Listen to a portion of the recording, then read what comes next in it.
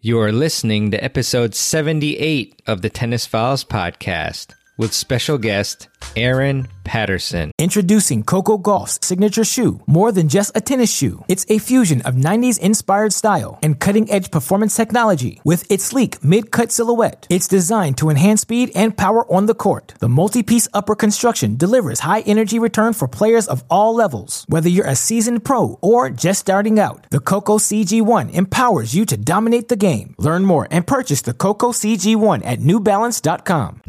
Welcome to the Tennis Files podcast, bringing you advice from the top minds in tennis to help you improve your game. And now, here's your host, Mehrban Iranshad. Hey everybody, and welcome to another episode of the Tennis Files podcast. I really appreciate you tuning in today. On the podcast, we put out episodes every week to help you improve your tennis game and reach the next level. And today, I want to focus the podcast on strength and conditioning for junior athletes. And that's why I brought on Aaron Patterson on the show today to talk about strength and conditioning and also fitness for our junior athletes. And obviously, many of the principles we talk about today also apply to adults as well. But for the most part, we are speaking specifically about junior athletes during the podcast, and I'll be asking him a lot of questions about first about his career, how he became a coach and a great trainer, and then also exercises that junior athletes can do, and principles for recovery, and some other questions that I think will really help out junior athletes in particular, improve their fitness, and many others who aren't juniors as well. So I really hope that you enjoy this episode, and without further ado, here is my interview with Aaron Patterson.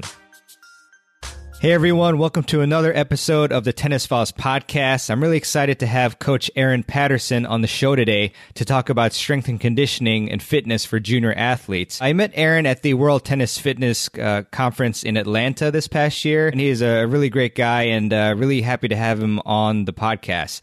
A little bit of background about Aaron is he is a National Strength and Conditioning Association certified personal trainer. He's also a certified tennis performance specialist by the International Tennis Performance Association, which hosted the conference that I just mentioned. And Aaron is also a certified speed and agility coach. And Aaron trains a multitude of top-level junior athletes and adults as well in sports such as tennis, golf, and volleyball. Aaron is currently a sports performance coach at the Pitt Strength and Conditioning Center and a personal trainer at the Four Seasons Health Club.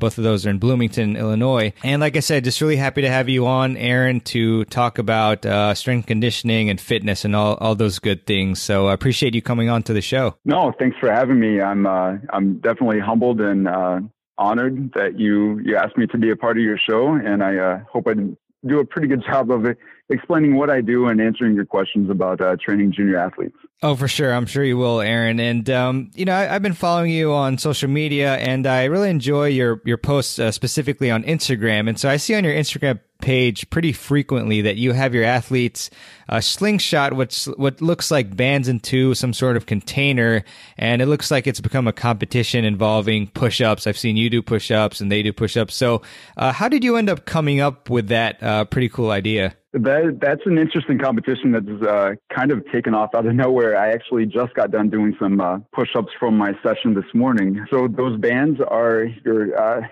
typical mini bands. We get ours from Perform Better, but you can get those pretty much anywhere. And what I have them do is they'll go through a little mini band circuit as part of their warm-up, and then they'll try to flip their mini band into kind of the containers that we keep them in. I measured it out this morning, and it is actually about 12 feet that they have to flip those bands to try to make them in the basket. So that's just kind of a fun competition that started actually this past February, 2018. And it was started by one of my athletes, actually a junior high softball player that I've been training for a couple of years. And one day she's pretty competitive, and she wanted to place a little wager that if she could flip her mini band into the basket, that I would have to do push-ups. And just kind of taken off from there. If they bank the shot in or get it to hang on the edge of the basket, then I'll have to do 25 push-ups. If they hit a clean shot in and kind of swish it into the basket, then I'll have to do 50. So to date, I think I am over 7,000 push-ups just from that little competition. So like you said, I have a leaderboard going to kind of keep track of the number of points that they've gained from the contest. And yeah, it's just kind of a fun way to keep the mood light, keep it fun. They get into it. They're trying to chase the person in front of them on the leaderboard. And yeah, just kind of a fun competition that we've had going. So what you're telling me, Aaron, is you're outsourcing your fitness routines to these kids as far as your push-ups, right? Is that what you're doing? No. I do tell them that they're a part of holding me accountable for my own fitness. But yeah, I think some days I get lucky and don't have to do any push-ups. I think the most that I've done in one day, I made the mistake and saved all the push-ups for at the end of my day, and I had to do 175. So that was a pretty brutal night for me. Dang, I think you need to lengthen the distance of the band shots there, but I might consider that. But that's great, right. Great to hear. And regarding this type of activity, I mean, how helpful do you think inserting fun competitions like the band slingshots like that is to the development of young athletes? I think they get excited about the mini band push-up competition. I think a lot of days I might be ready to just move on into their warm-up, and they're lining up on the edge of the turf getting ready to shoot. They kind of get ready and look back, make sure that I have my phone out ready to record them so that they can get the evidence there too. But I think keeping training fun is very important, especially for younger athletes. For some athletes, it's all based on their personality, and that's really how you have to approach it. Some athletes are all business and want to get their training done and get in and get out. But I think for the majority of the athletes, they want it to be fun. They realize that training is helping them improve their game and helping them get stronger, but they don't want someone yelling at them for an hour. Most of the time when they come in, they've either just spent the entire day at school or have been at practice or running drills for a couple of hours. I want them to have fun and enjoy their time training with me. I think if they enjoy it, they'll be more likely to stick with it and be able to progress over time. In the end, I want them to become better people and better athletes. So I think that's part of it, just trying to be a positive mentor for them with so many other pressures that they have going on. Yeah, I really love that outlook. Very, very important concepts right there. And so, Aaron, I'm going to ask you a question that is probably going to be the toughest question that you answer today. And we could scale back on the number here if you need to. But what are 3 things that most of the world doesn't know about Aaron Patterson? I was thinking about this question earlier, and just because it came up that since I train younger athletes, a lot of them are shocked at the number of movies that I haven't seen that they think I should have seen. Don't think it's a bad thing, but I haven't seen any of the Harry Potter movies. I've been called out for that. I think there are some of the superhero movies. I think it was a couple of summers ago that I was given a pretty hard time about from mostly my junior high athletes. So I would say I love movies, but that's one of the things that I'll say harassed about from my younger athletes most, is that I don't keep up on the movies that they do quite enough. Mm-hmm. Yeah. Welcome to my world, Aaron. I always get made fun of with that. People always make these references and I have no clue what they're talking about. I only watched Harry Potter because my girlfriend actually forced me to watch them all before we went to Harry Potter Land or whatever you call that, about down in Florida. I've heard it's a fun place, but yeah, I might have to make a visit down there, but guess I'll have to catch up on my Harry Potter before I go. Yeah, I suppose so. But you know why? This is talking to your athletes, why Aaron doesn't know about these references. It's because he's busy training and learning. That's why. That's exactly right. Yeah. We'll go with that answer. Cool. Good stuff. All right. Well, if there's nothing else for that one, let's move on to the questions here. So as far as your career, let's go back to the beginning, Aaron. So when did you first start getting interested in fitness training? I think that I've always been interested in some type of training. As far as fitness training, I've always loved sports and I've always enjoyed exercise. That's from when I was really young and playing sports up until now. I remember being in junior high and watching fitness shows on TV and trying to get a hold of fitness magazines just because it was something that was fascinating to me. There's always something about that intrigued me. So growing up playing sports, I realized how important it was to be athletic. So it's always been something that I've enjoyed learning about and doing. Awesome stuff. And then as far as personal training, how did you actually get your start in the world of personal training? With that, I actually have to give a lot of credit to, it was something that I was becoming interested in, but I have to give a lot of credit to the personal training program at Parkland College in Champaign. That's just down the road, down the interstate from where I am now. Like I mentioned, I've always been fascinated with exercise and kind of self-improvement, and I've always taken pride in wanting to help other people improve their lives as well. So when I realized I could combine those two, it just made sense to turn it into a career. I think Chris Warren, who is the program director at Parkland College and the personal training program there, really did a great job of setting me up for success. That is where I actually started training athletes, working with the men's basketball team and the men's golf team there at the collegiate level. After that, I began training a high school volleyball team back in my hometown and eventually made my way back here to Bloomington, where I've been training athletes and personal training clients for the last 4 years here in Bloomington. That's awesome. And you mentioned, Aaron, that you're really big into self-improvement, which is fantastic. I am as well. But what books did you read that helped you develop either yourself and your character or your personal trainer skills the most? I think first I'll start this by saying that I love to read. I love to read books, but as you probably know, with a busy schedule, it's kind of hard to carve out time for that. I try to help as many people as I can through my job, through my work. So I would say the majority of the books I've read to help develop my training skills on the technical and physiology side have been the anatomy and physiology books from classes, biomechanics, human movement, all the books that helped me when I was taking classes. So recently you mentioned my certifications. I've been studying for my CSCS certification. So that has kind of helped as a refresher on that side of it. Outside of that, I know it sounds like a kind of a poor reason, but keeping a busy schedule, I tend to multitask. So with that, as far as self-improvement and learning from others, I've leaned toward listening to podcasts of coaches that I trust and want to learn from, and attend as many continuing education conferences as possible, just to kind of network. And I really like to learn from other people. Awesome. That's great stuff, Aaron.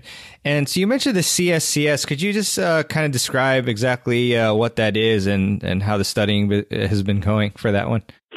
Sure. For those of the listeners that might not know, the CSCS is the Certified Strength and Conditioning Specialist certification that is through the NSCA. But really, it's more of a certification to kind of define that strength and conditioning or sports performance role. I know that it's kind of for people trying to obtain sports performance certifications, it's kind of that one that everyone looks at. I know now with the NCAA, it's required to have your CSCS certification in order to be employed by an NCAA institution. So that's kind of the level that we're going at there with that. So it's just one of those that has always been on my radar to kind of solidify that strength and conditioning aspect. I've been studying off and on for a few years, kind of let my work schedule get in the way of that, but I'm determined to finally crack down on that and get that one taken care of. Yeah, I'm sure you will, Aaron. And so could you make or kind of distinguish in at least a couple of ways, like what the difference is between, let's say, being certified as a personal trainer from the NSCA versus the CSCS certification? I would say the Certified Personal Trainer certification that I have through the NSCA, that was kind of the starting point. It covers a lot of athletic training, but it also covers general population. So that's the one that really helped me on the personal training side in dealing with older clients that might have, certain disease states or conditions that I might encounter. So it kind of laid the groundwork and then led to my speed and agility certification and definitely my tennis performance specialist certification. The CSCS focuses more on sports performance and athletic performance. Gotcha, Aaron. And do you need much of a science background before getting either the certified personal trainer certification or the CSCS? I think that it's very important to have that background. Obviously, when you're going through studying for those certifications, I mean, there is a ton of anatomy and physiology and biomechanics studying that goes into that. But the more background that you can have, the better for that. So, and the better you're going to do at your job. So I really pride myself in finding all kinds of different sources, as many different sources as I can to continue learning, so that this career, this field is always changing. And so I think that you can never learn enough about it. Awesome stuff, Aaron. And then we did give a shout out to the ITPA, Dr. Mark Kovacs and Mary Jo. You do a great job. And I met so many awesome people like yourself through that organization. But regarding that, the certification from the ITPA, how has that kind of helped you use your knowledge of fitness and personal training and apply that to the tennis niche? It's definitely helped me learn more about tennis-specific performance. I think there are a lot of differences in training different sports, but definitely the ITPA does a tremendous job in helping prepare trainers and coaches to train specifically for the tennis athletes and tennis performance. So I've learned a great deal from the ITPA through studying and obtaining my CTPS. Like you mentioned at the World Tennis Fitness Conference, I've looked even more into Dr. Mark Kovacs and the research that he has done for sports performance and specifically for tennis. There are a number of different people that I met at that conference that I tried to keep in touch with and try to learn as much as possible. I know that I'm still following as much attention as I can to what people like Dean Hollingworth are doing. I appreciate learning and listening to whenever I get the chance. Dr. Neo Jayanthi, I think he's a brilliant mind and has a ton of knowledge about tennis performance and more on the medical side and physical therapy side. I had the opportunity to meet Todd Kensler, who is the strength and conditioning coach at TCU, Texas Christian University. I met him at the conference and really had an opportunity to kind of pick his brain about different things that he's doing at, one of the best tennis programs in the nation. So I really tried to tap into as many resources as I can. And the ITPA has definitely helped me learn much more about tennis performance than I ever knew before. Yeah, for sure. Really a lovely organization. And you mentioned some excellent names there. I remember Todd speaking at the conference, and I've had Dean Hollingworth on the podcast, actually episode 56 on speed, power, and plyometrics. And obviously I've had Mark on as well on the podcast and summit, as well as Dean. So great stuff there. Appreciate that, Aaron. And so as far as working with tennis players, I know you kind of gave us a brief rundown of the type of athletes you started working with, but could you talk about when you first started working with tennis players and then also the continuation and up until now? Sure. I actually began working with tennis players. It was about 3 years ago when I got more specifically into that. There was a local girl here to Bloomington that I began training at the end of her sophomore year in high school. She had already made it to state her first 2 years of high school, her freshman and sophomore year, and was starting to play more tournaments at the national level. So when I got the opportunity to work with her, I immediately made a commitment to learning everything I possibly could learn to help her improve, and specifically what she was doing and help her improve in her needs. So that's actually when I kind of tapped into the ITPA and used that as more of a learning resource for myself. So like I said, I started training her at the end of her sophomore year in high school. Her junior year, she ended up winning the Illinois High School Association state title in singles. And then it was really word of mouth after that that has helped increase the number of tennis athletes that I coach. They started coming in more frequently. I think I went back and actually looked. I believe I've had 30 different tennis athletes come in to train over the last 2 years. And I mean, a lot of those are still with me. Some of them have, moved on to college or or to other areas. But yeah, that's really where it started. And I do have to give credit to her. She's actually playing her freshman year at University of Utah right now, doing quite well there. There's another girl that went on. She's currently at University of Wisconsin-Whitewater playing college tennis there. So it's really kind of grown from that. And I can't thank the athletes enough for, remaining committed to me and my program and giving me the opportunity to help them. That's wonderful, Aaron. I mean, it's obviously sounds like you are very committed to them. And that's what happens when you do a fantastic job with an athlete or with anything in life, then the word spreads. Fantastic stuff. And actually, do you remember what main things you worked on with her when you first, had her on as a client and kind of analyzed like her capabilities, like a couple of things that you both worked on? Some of the initial things was really, like I said, she was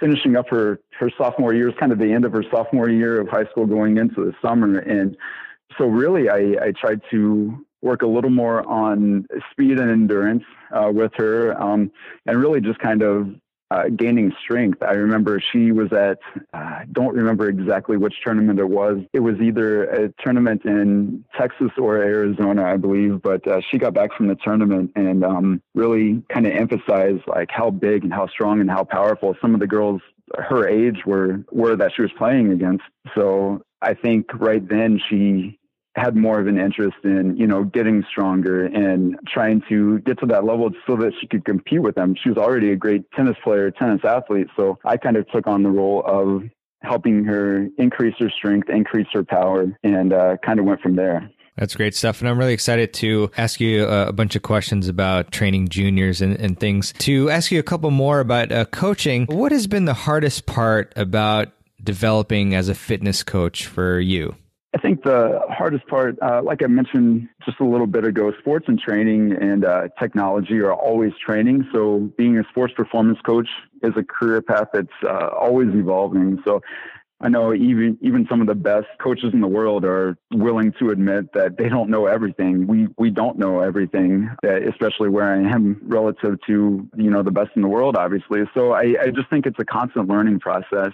And if you aren't always studying and researching and learning from the ones that came before you, you're going to fall behind. So one thing that I've learned in this area is that nothing is cut and dry with a hardline answer. And that is how the field is different from a lot of others. So sometimes the answer to a question might be, it depends. I think every athlete is different. So it's just really that process of treating each individual athlete in a different way based on their specific needs. And just keeping up on your education, because like I said, everything's always changing. And if you stop learning, then you're going to fall behind. I love that. Appreciate that. Great advice there. And it's always helpful for the audience to learn about how people have overcome certain challenges. So Aaron, what's the biggest hurdle or low point that you faced as a fitness coach, and how did you overcome that low point? I think if I could speak in general terms, I think in this industry and really in life, there are always going to be people that don't like you for whatever reason. Maybe they're jealous of your success, or maybe they have something personal against you for whatever reason. But I think regardless of what that is, the point here is you have to let go of the negative and focus on the positive. And again, that's what I try to do with the athletes that I coach. So if you're passionate about what you're doing and believe in what you're doing, those low points and some of that criticism, it's going to be minimized, and your high points are going to be a little more magnified. A quick example here, I haven't shared this a whole lot, but before I moved to Bloomington and began training athletes in the pit, I was working at a small gym in a different town nearby. I won't say which one that is, but my clients loved me. They were getting results, but the general manager had other thoughts, other plans. And I remember he called me into his office and told me I needed to reassess my career goals, that coaching wasn't for me. I didn't buy into it. Thankfully, I didn't listen to him, or I guess maybe I used that doubt as motivation. So I was fortunate that I had some good people around me that convinced me otherwise, including a good friend I have to mention, a good friend and mentor, Joe Yeager, who was in town at the time. I trained a lot of athletes there. And I would say less than 6 months later, the job change was immediate, but I'd say less than 6 months later, I had a new team of additional coaches around me in a new location, and my schedule was filling up. So bottom line there, you can't let the opinion of one person keep you from your passion. Awesome. That's really motivating. Appreciate that, Aaron. That goes to my favorite meme, haters gonna hate, I mean, that's right. It's a good one. yeah. Not everyone's gonna love you there, but I love that. Right. Aaron, also, and I know you kind of tapped into some of this, the answer to this question throughout the podcast so far, but what, in your opinion, are the most important skills of a personal trainer or a top-level fitness coach? I really believe that some of the most important skills that a trainer or a coach can have are communication and relationship skills. A lot of my success, as I've kind of alluded to, has come from being able to communicate with my clients and athletes, learning what their goals are, really getting to know them. I think that if you can build a relationship with them and let them know that you genuinely care about them, they will trust you and trust that you have their best interest in mind. Everyone can study the science side of it. Everyone can, learn what the best exercises or drills are going to be for their specific clients or athletes. But if you can really tap into that communication and relationship building, I think that a lot of people are going to have a lot more success. That's great advice there, Aaron, and definitely a common theme of what I've heard from other great coaches like yourself. Kind of reversing it a bit, this question at least, what are some common mistakes that you see personal trainers make that clients should perhaps look out for? Okay. One thing I try to make sure I do is have a reason for everything that I do or have my athletes do. So if I put an exercise or a drill on an athlete's sheet, I better be able to explain why they are doing it or how it's going to help them. And the answer can't be because I saw it on YouTube. I think, unfortunately, in the fitness industry, that's what a lot of people might turn to. And don't get me wrong, the internet is a great source for knowledge like that. But for me, I have to have a reason for everything I do. So I guess for clients and athletes, make sure that your coach is intentional with everything they do. Make sure they aren't wasting your time or their time by adding exercises in your program that won't benefit you. So really kind of know the why of everything in your training program. That's awesome advice, Aaron. So as far as training juniors, so we'll get to one common concern of a lot of parents. Parents are scared about training their kids too young. So I'm curious to get your opinion on what age do you think younger players should start training their fitness? I think fitness training or sports performance training might look different depending on your biological age or your training age or your overall fitness level or even your maturity level as a person. So I believe the youngest athlete that I have trained was 8 years old when he came in to start training with me. Now, I will say at that point, it was more about getting him to move correctly and more efficiently, making sure that he could do a proper body weight squat and things like that. So instead of doing, say, a bench press or cable pushes for outside resistance, he learned how to do push-ups the right way. He learned how to do TRX rows or suspension rows. I let him jump on boxes or over low hurdles and things like that. But all the things they're doing at that age are movements and activities that they probably already do, while they're running down the street or in a field or maybe picking themselves up after they fall down on the ground or jumping on a step or a bench in the park. So I think in that sense, what I am doing or what a lot of sports performance coaches are doing, if they're doing it correctly, isn't really different than the movements that they do in everyday life. I'm simply teaching them the correct way to perform the movements in a safe environment and in a way that's going to prepare them to be ahead of their peers when they're ready to begin more advanced training. Great stuff, Aaron. Appreciate that advice there. And so is there a common age range that you could speak to as far as when you introduce weights, so like dumbbells, kettlebells, or barbells to junior players? I think for that, again, every athlete is going to be different. The biggest predictor for me of when the appropriate time is to introduce more weights in is really assessing their movement patterns. So the kid I was just speaking of began using weights shortly after his movement patterns were corrected. So even at that, he was only using very lightweight, maybe 10 pounds maximum. At the same time, I've had some 12-year-olds that are stronger and better movers than a 16-year-old. So if your movement patterns aren't correct, if they're not efficient, then I'm not going to trust you with a lot of extra load in your list. So I believe that side of it is relative to the specific situation. Generally, the athletes that I've worked with are ready to begin progressing to that point by the time they're about 12 or 13 years old. many of them are carrying their own bags that can become quite heavy or even taller than the athletes themselves. I guess the most appropriate answer is that it depends. Again, I know I mentioned that before. For me, it's usually around 12 or 13 years old for me, but that also depends on how efficient their movement patterns are. It makes a lot of sense, Aaron. And this doesn't necessarily just apply to juniors, but it kind of came up when you were speaking to the last question.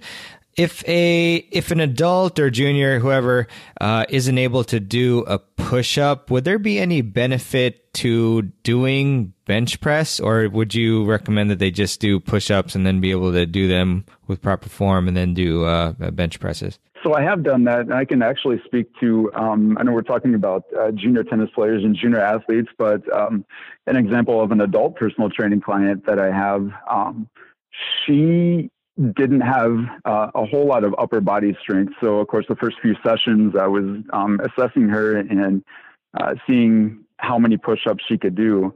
Once I kind of got an idea of that, we stepped away from that, and I did use, like cable pushes or like a dumbbell bench press to help improve her upper body strength. And she was amazed when we finally went back to push-ups, like how much strength she did gain. So I really do think there is something to that. Again, depending on their age, depending on their training age and their maturity, you have to be careful how much resistance they're using. But I do think that there is something to that. I was listening to another podcast, and I remember a coach speaking to training a team of football players, and a lot of them were impressed and kind of boasting about how much they could bench press. And he kind of fired back in a playful way, I'm sure, that they really weren't strong because they couldn't do a push-up. So I think that could kind of go both ways, but I do think that there is some benefit to, using like a bench press or a cable push to increase upper body strength and then going back to the push-ups. So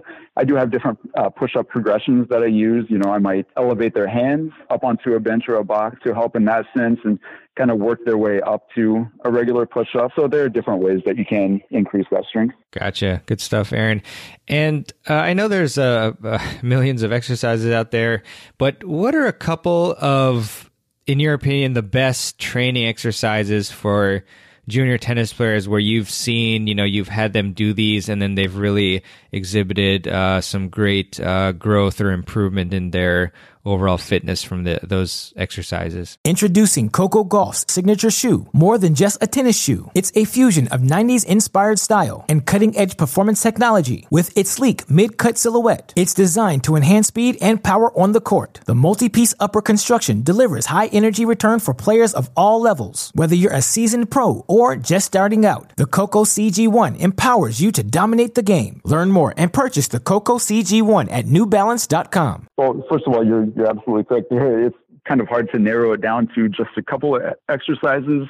Like I said, I think each athlete is different in their specific needs, but if time was limited and I had to choose only two or three, I would probably go with a cable chop and a back exercise. So I think cable chops are excellent in training core strength. You get a little bit of rotation in there, and definitely back exercises. So keeping it simple, I might go with like a TRX row or inverted row for their back. The reason for that is that we would work the core a little bit with rotation, like I mentioned, I guess with the chops.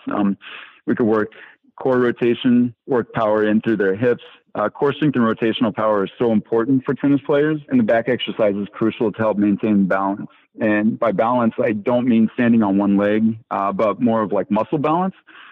So the front of the body gets so much work that staying balanced by working the back and posterior delts will help keep their shoulders healthy. So I guess if I could pick a third, it would be any type of explosive lift to train for power through the hips and legs. And with that, I would probably lean more towards like a dumbbell snatch or a kettlebell swing. Awesome. Those are great to know about those exercises / categories of exercises. I know this is obviously a audio format, and I'll link to a video actually in the show notes page, but can you kind of describe what exactly the cable chop is, what that movement is? Sure. So when I have them doing cable chops, I'll work them in different progressions. So they might be half kneeling. We might go ISO with outside knee up off the floor, kind of kneeling down on your outside knee and then pop your knee up off the floor to isolate that, or they can go up to standing. So essentially what the cable chop is you're standing next to a cable machine. You could do this with resistance bands as well,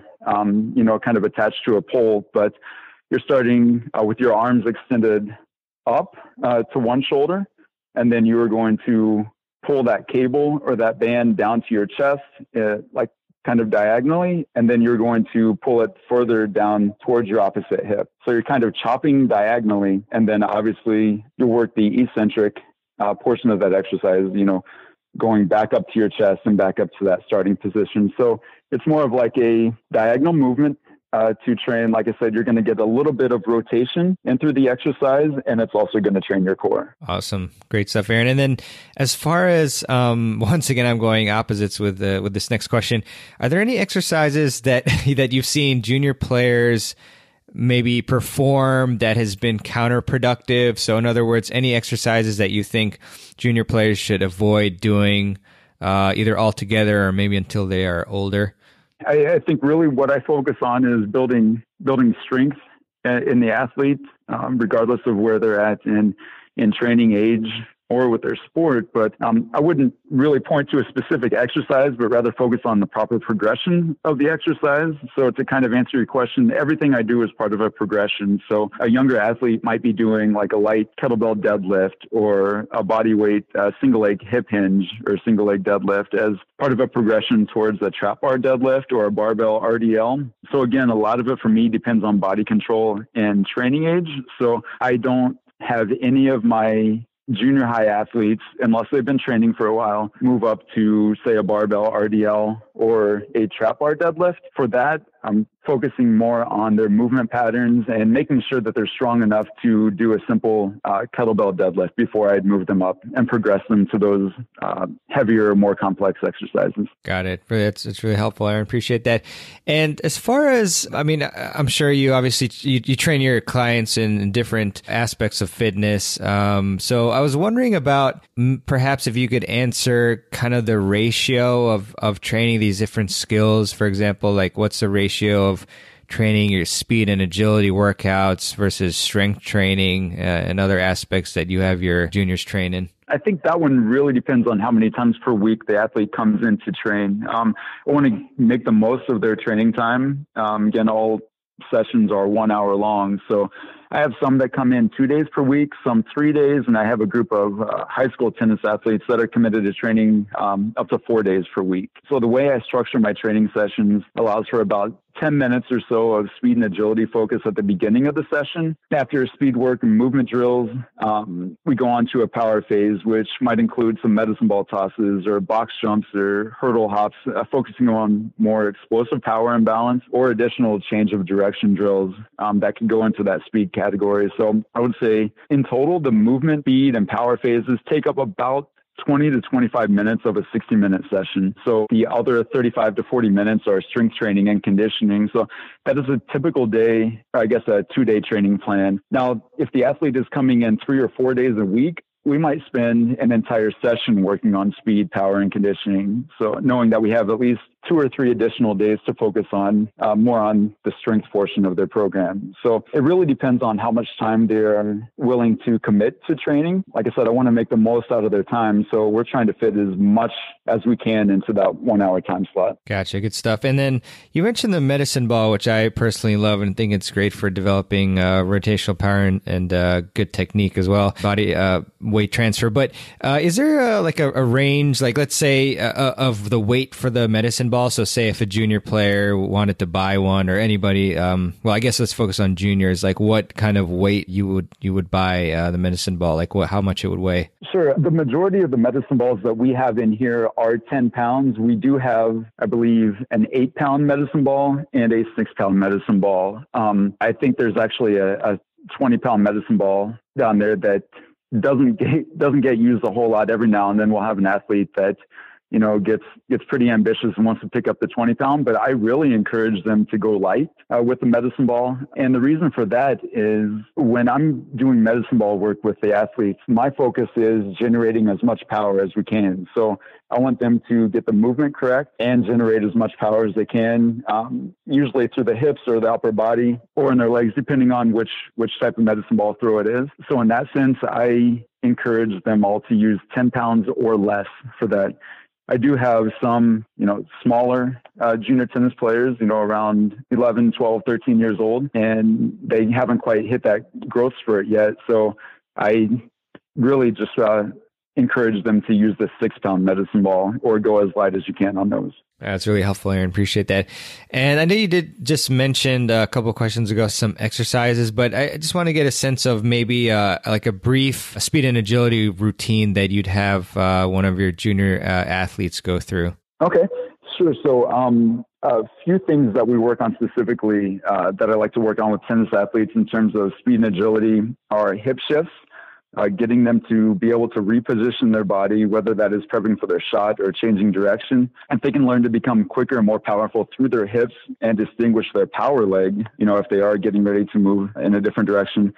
They'll become quicker on their first step, whether that is moving laterally or linearly. So another aspect that I like to work on is their crossover or directional step. The reason for that is to teach them to become more powerful on their first step. Once they improve their quickness on their first step, again, they'll be able to get to the ball quicker and get a better swing on the ball. The third component that I like to work on is simply reaction and linear speed. So with that, we might do a shoulder chase drill where working strictly on linear acceleration.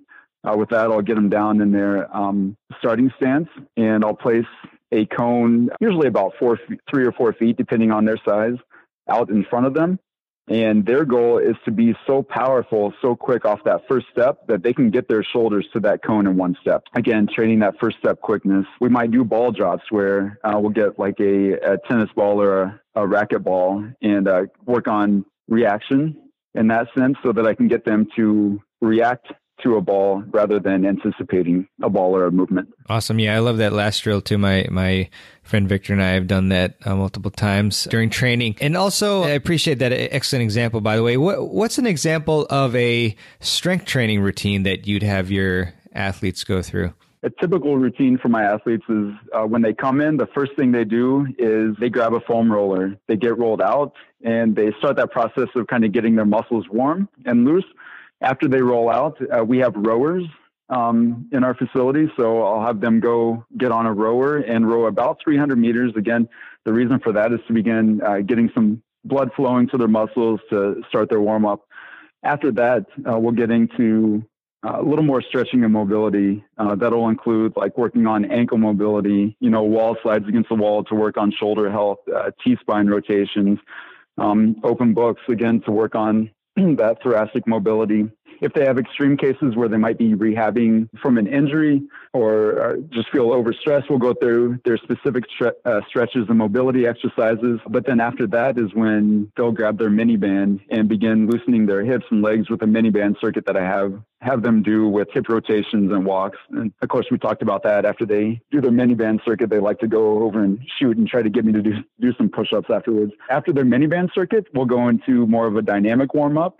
That might include, like multi-planar lunges. I'll have them do like rotational lunges, lateral walking lunges, forward and reverse walking lunges. I'll have them do side ankle walks, which I kind of brought back in to my programming to the credit of Dr. Kovacs and his suggestion there. So we'll go through inchworms to work on flexibility. We'll have a quad stretch, a straight leg walk. Those are some of the types of things that we'll do during their dynamic warm-up. And from there, we'll progress gradually into more movement drills like butt kickers or skips, both linearly and laterally. So they'll do like a high knee skip. They'll do A skips. They'll do lateral skips. Karaoke, again, working on their hips, lateral shuffles. And by the time we get to that point, we're ready to progress into more of the speed work that I mentioned. So I would say after speed and agility, we'll go into our power phase. Like I kind of mentioned, with the medicine balls and lower body plyos, things like that. We'll do anything from like box jumps to bounds, hurdle hops. We'll working a little bit more core with anti-rotation. We might do more shoulder mobility work or, like band flies to warm up their shoulders. If they need any extra speed or change of direction work that relates to quickness and power, that's where we'll work on that. From there, we'll go more into our strength phase. And I know this is kind of what you're leaning to more in this question. I think a lot of them get more excited about this. A lot of them come in and they're ready to lift weights, or focus on their strength training. So regardless of their training age, I program movement patterns as progression. So depending on the day, they'll have some type of squat. They will have a lunge, whether that's forward, reverse, or lateral. They'll have a pushing movement, which might be anything from push-ups to dumbbell bench press to cable press. They'll have a hinge movement, which is usually some variation of a deadlift or a single leg deadlift, or depending on the day, in their phase of training, will do more explosive hip dominant movements to focus on power, like a kettlebell swing or a dumbbell snatch. They'll also have a pulling exercise, like I mentioned, to pull to work your back. I try to double up on back exercises when possible, like I mentioned, to balance out all the work the front of their body gets from the repetition of playing. And that might be, again, like a TRX row or a cable pull or a dumbbell row, anything like that. So in addition to the basic movements, I generally add in some type of carry to work on their shoulder stability and grip strength, like a farmer's carry or a suitcase carry, or again, a bottoms up carry. And again, I love rotational core exercises like cable lifts and chops, like we talked about. So there are a number of different modalities that I can use in that sense. At the very end of their training sessions, we spend time working on conditioning, whether that's, say, like the MK drill, which is the pyramid sprint drill that I like working on. We might work on more lateral movement for speed when they're kind of in that fatigue state, or we'll work on reaction, say more like ball drops or change of direction on command. So that's usually a pretty, in general terms, a pretty typical day when my athletes come in. Love it. That was awesome. I really appreciate that type of detail there. That was great. And as you mentioned the squats, I'm just curious what kind of squat variations you have your athletes perform. Different squat variations that I'll have them do. Again, we'll start with a basic bilateral squat. Again, if they're very new to training, we'll do a basic body weight squat, so no external load, making sure that they're keeping their heels on the floor, making sure that their squat pattern is great. After that, I might go to just a regular dumbbell or kettlebell goblet squat, where they're just holding the weight up high against their chest, closer to their shoulders, just the one weight kind of centered in the middle of their body. But again, they're front loaded. So at the same time, they're working on that core strength while they're squatting. I might have them do split squats, where some people think it looks a little more like a lunge, but where you're in that split stance, just letting your back knee drop down, forcing your front leg to do all the work to push you back up. We might progress. If those are good, then we'll go to a rear foot elevated split squat, which I'm sure you've seen before, where we'll elevate their back foot and have them do split squats that way, a little more stress on the quad. I'll also have them do single leg squats, whether that is squatting down to a box or a bench on one leg, or for some of the more advanced ones, they're getting pretty strong into their legs. I'll have them actually stand on a bench or a box and lower themselves down, which is a lot closer to, a standard pistol squat. I don't use a whole lot of barbell squatting in my programming. I think there are other ways that you can get that benefit. For some, depending on the training phase, again, that we are in, for maybe the more advanced high school athletes. And if I have some college athletes coming back to train, we will do barbell squats especially because I know that their college programming is trying to get to that point. So with that, I actually prefer a safety bar for their squatting. Kind of takes their shoulders and their wrists out of the equation so that they can focus more on adding more load to their squat. Very cool. Very cool. Appreciate that. And you did mention tech in the beginning of the podcast. And I was just curious if there's any sort of either like tech or equipment or anything that is either your favorite or maybe like something that you're considering implementing into your training of athletes. One thing that I would like to do more of, to be honest, and we haven't done a whole lot of it, more for the sake of having the equipment available or having the athletes purchase the equipment, is focusing a little more on heart rate and heart rate recovery. We do have a system in our facility. It's the MyZone training system, where I don't know if you're familiar with that. I know Polar has a similar system. where they will actually wear a heart rate strap around their chest, and then their heart rate will project onto a monitor that we have in the facility, kind of keeping track of the percentage of their max heart rate, exactly how many beats per minute they have during an exercise. So one thing that I would love to get into more, especially training this type of athlete, is heart rate recovery. So say I could have them do a speed drill or have them do sprints and then actually watch their heart rate come back down to full recovery. And then I'll have them, go perform the drill again. We did a lot of that at Parkland College, like I mentioned, especially with the men's basketball team, where we had all the athletes hooked up to that particular system so that we could train for heart rate recovery. So I guess in that sense, with the basketball team, we almost trained their heart, trained their recovery so that they were at full recovery, say, while another player was shooting a free throw or during a timeout. So as soon as that rest period was over, they were ready to go full speed again. In a similar sense in tennis, I want them to be able to recover, between points or during a changeover so that they're ready to go full steam once they get back to action. Great stuff. And this is a perfect segue to recovery, which I wanted to ask you a bit about as well. But I guess maybe even more on the just recovery after exercise or competition. So what kind of advice are you giving your athletes on how they can optimize their recovery, let's say after your training sessions? One of the biggest things from my point of view or from the side of training that I'm working on with them is just to stay fueled, just to make sure that they're getting enough nutrients, getting enough food to recover. A lot of them are so active, they're coming in to train with me, 2, sometimes up to 4 days per week. They're going to their skill coach and practicing tennis out on the courts, 5 to 6 days a week. They have the stress of school. Some of them have part-time jobs. And I think one of the biggest hurdles in that respect is a lot of them probably aren't getting enough rest at night. They're not letting their bodies fully recover, and they're not, I guess, probably not eating enough. I remember when I was in high school, my diet wasn't exactly the greatest, but I think that's some of the biggest things, just staying hydrated, making sure that you're getting enough rest at night, or even on your downtime, just kind of relaxing your body, making sure that you're stretched out, making sure that you roll every time you come in, even if you have a foam roller at home, kind of taking that stress off your body if you have just a couple of minutes, just to get a little extra recovery in. Awesome stuff. And as far as stretching, are there a couple stretches that you can tell us about, tell our audience about that you think are particularly effective?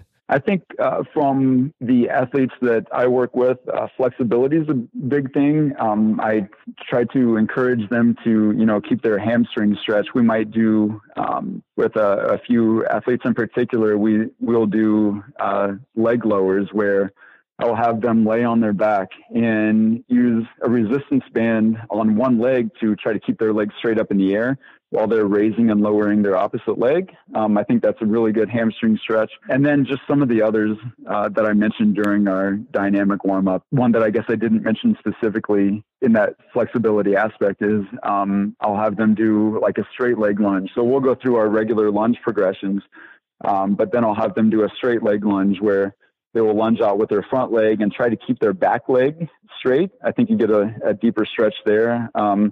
I love we call it the Spider-Man stretch, where they're in that push-up position and try to reach one leg up as far as they can, closest to their hand, while they're keeping their back leg straight. Kind of dip your hips down, get a really good stretch in through there. So I would say those are a couple of my favorites there. But really, anything that's going to assist you in gaining more flexibility. Great stuff. And it's probably somewhat related at least, but what are some basic concepts that we need to keep in mind regarding injury prevention? I think that's kind of related. I say get plenty of rest. I know we're speaking of injury prevention, but if you're not fully rested, your body's not going to be prepared for competition or for training. So I think sleeping at night and drinking plenty of water are kind of undervalued. Like I said, these athletes are so busy and so active that I think the majority of the injuries I encounter are from overuse. They're competing and they're practicing so much that, in that sense, my focus kind of stays on keeping them strong and able to compete and not overstressing the muscles that they use a lot. For example, if an athlete is coming off of a big tournament over the weekend where they played 4 or 5 intense matches, we probably aren't going to do a whole lot of pushing exercises because I know that their shoulders are already stressed from their competition. So if they come in, I mean, we might not be doing push-ups or cable pushes or their dumbbell bench press just because I want them to have more time to recovery. Yeah, great stuff. And when we were talking about stretching, actually, I kind of remembered, yesterday I actually tried SoulCycle for the first time, just to try something new with my girlfriend. And I thought it was incredible that, at the end of the session, we'd have like a 5-minute stretch period. And then there were several people who actually walked out like when that started, which was, I just couldn't believe that they didn't want to invest the 5 minutes to not feel terrible the next day. But yeah, I appreciate all your advice on recovery here. Oh, go ahead. Oh, no, that actually reminds me of a quote I used, I think actually on our PIT social media page the other day. And it was actually mentioned on one of your podcasts with Alistair McCall. Mm-hmm. He kind of mentioned, those who don't take time for stretching now are going to have to make time for the physio table later on. So I definitely think that there's value in that, and maybe something that we need to get our younger athletes more in tune with, and to realize that they need to take care of their bodies now or they're going to be in much worse shape later on as they age. For sure. And I think it might have been Dean Hollingworth, but I'm not 100% sure. But he mentioned that because he knows people don't want to take the time to stretch, he just has perform, I think, 4 or 5 exercises, it might have been, stretches, I mean, just so that they at least get in the habit of doing it. And so they do the stretches instead of thinking like, oh, I don't have 10 minutes to spare, something like that. So that's an interesting approach to doing that, making sure that the athletes at least stretch and perform the main ones that will help. Yeah. And also, Aaron, I noticed on your LinkedIn profile as I creep around and prepare for these interviews that you're actually affiliated with the Vitamin Shoppe for several years. So I was as a consultant, I think, but correct me if I'm wrong. But so, do you have any favorite supplements or foods that are really effective in aiding with recovery, or that provide a boost of energy? Either one. I did actually. I worked part-time at the Vitamin Shoppe for how many years? I think it was at least 3 years that I worked for the Vitamin Shoppe. And that was kind of like a lot of trainers can probably relate when you're, trying to fill up your training schedule. You're looking for another way to supplement your income. So I did that, and I thought it would be a fun place to work, and also to, get a little more knowledge in that area. As far as supplements or food, I really try to keep it basic, especially with the athletes. I just encourage, eating natural foods, and that's really going to be the best source of energy, any type of protein that you need for recovery. So I really try to lean in that direction. I do have an athlete that he is very lean. He's trying to put on weight, and he's looking for more sources. So in that sense, I did recommend maybe a protein supplement, like a protein powder. He mentioned, and both of his parents mentioned to me, that he eats constantly. He eats everything that he can, and he's still trying to get in more calories. So in that sense, I would use supplements for what they are, to supplement your current diet or nutrition plan that you already have. So if you're looking for extra, sources or, extra protein or anything like that, that might be a good place to look. If you want to get an extra protein shake, right after your workout to help with recovery, if you're not going to be able to eat right away. Got it. That's really helpful. And random side question, have you, in your experience working for Vitamin Shoppe, did you ever have any weightlifters or other athletes who you sense had some roid rage and demanded, I need protein or something like that? Any crazy clients? I had, obviously won't use any names, or worked in a couple of different cities for the Vitamin Shoppe, but there was one collegiate athlete where, again, I'm not going to get anyone in trouble. He's probably out of college by now, but he came into the store and didn't want to buy a certain pre-workout supplement because it was in the NCAA banned list, and so he didn't want to get in trouble for that. But by the time he left the store, he ended up walking out with a testosterone booster, and kind of scratched my head there, thinking that was kind of counterproductive to his whole point of passing a drug test. But No, I haven't had too many issues with any clients or anyone having roid rage or anything like that. So good. No experience there. Good. I'm glad. Well, I appreciate you not naming me during that story. That was great. Right. Wasn't me. I'm just kidding. Good stuff, Aaron. Appreciate that. So as far as you and your career, I mean, what's next for Aaron Patterson in 2019?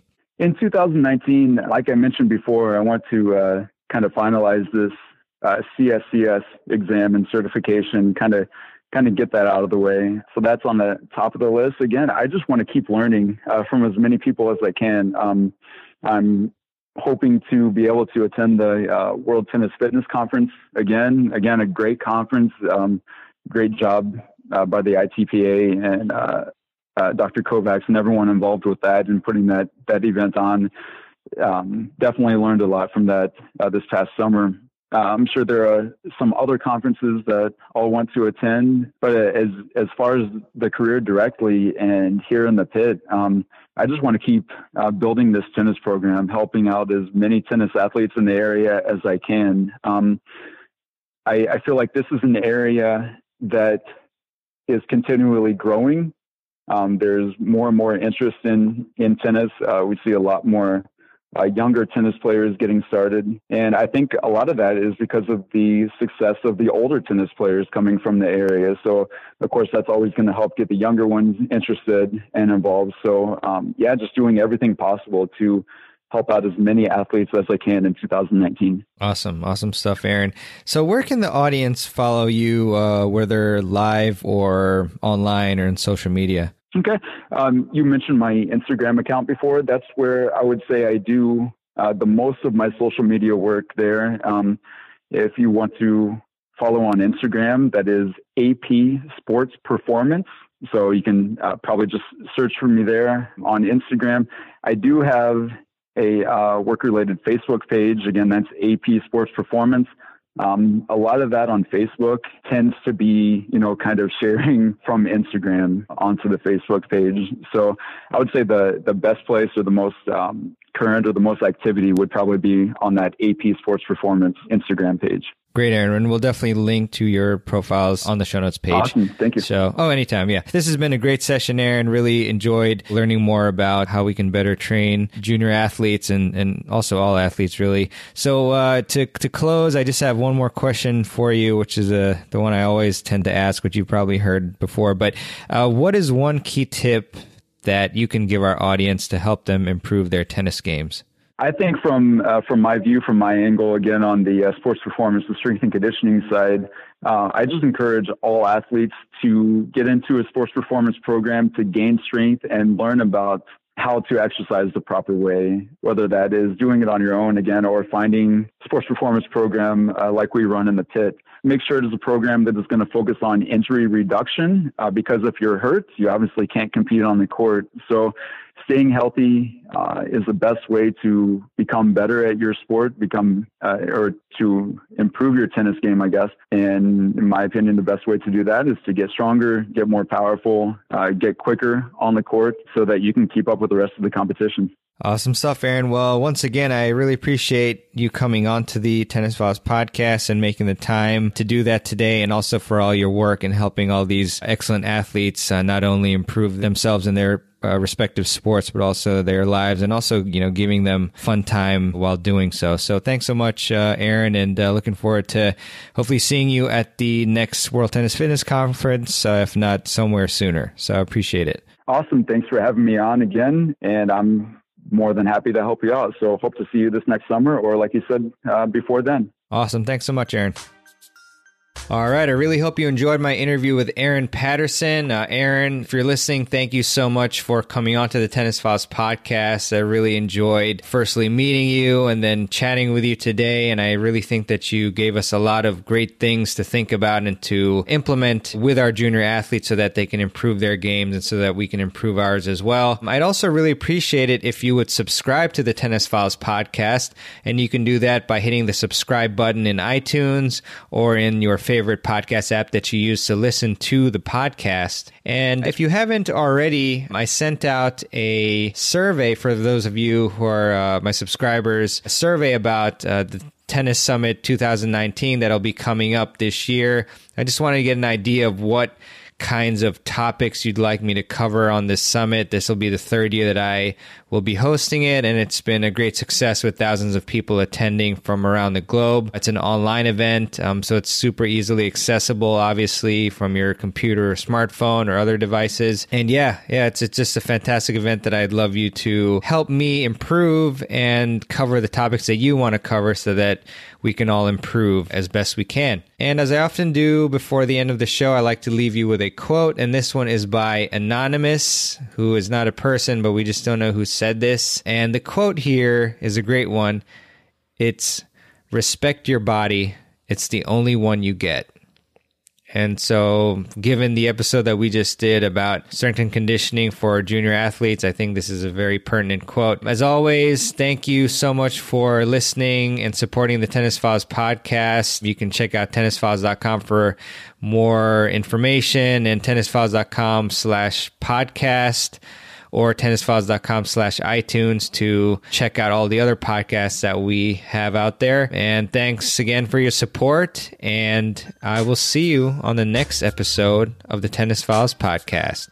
Take care, everyone. Thanks for listening to the Tennis Files podcast. For more tips to help you improve your tennis game, visit tennisfiles.com.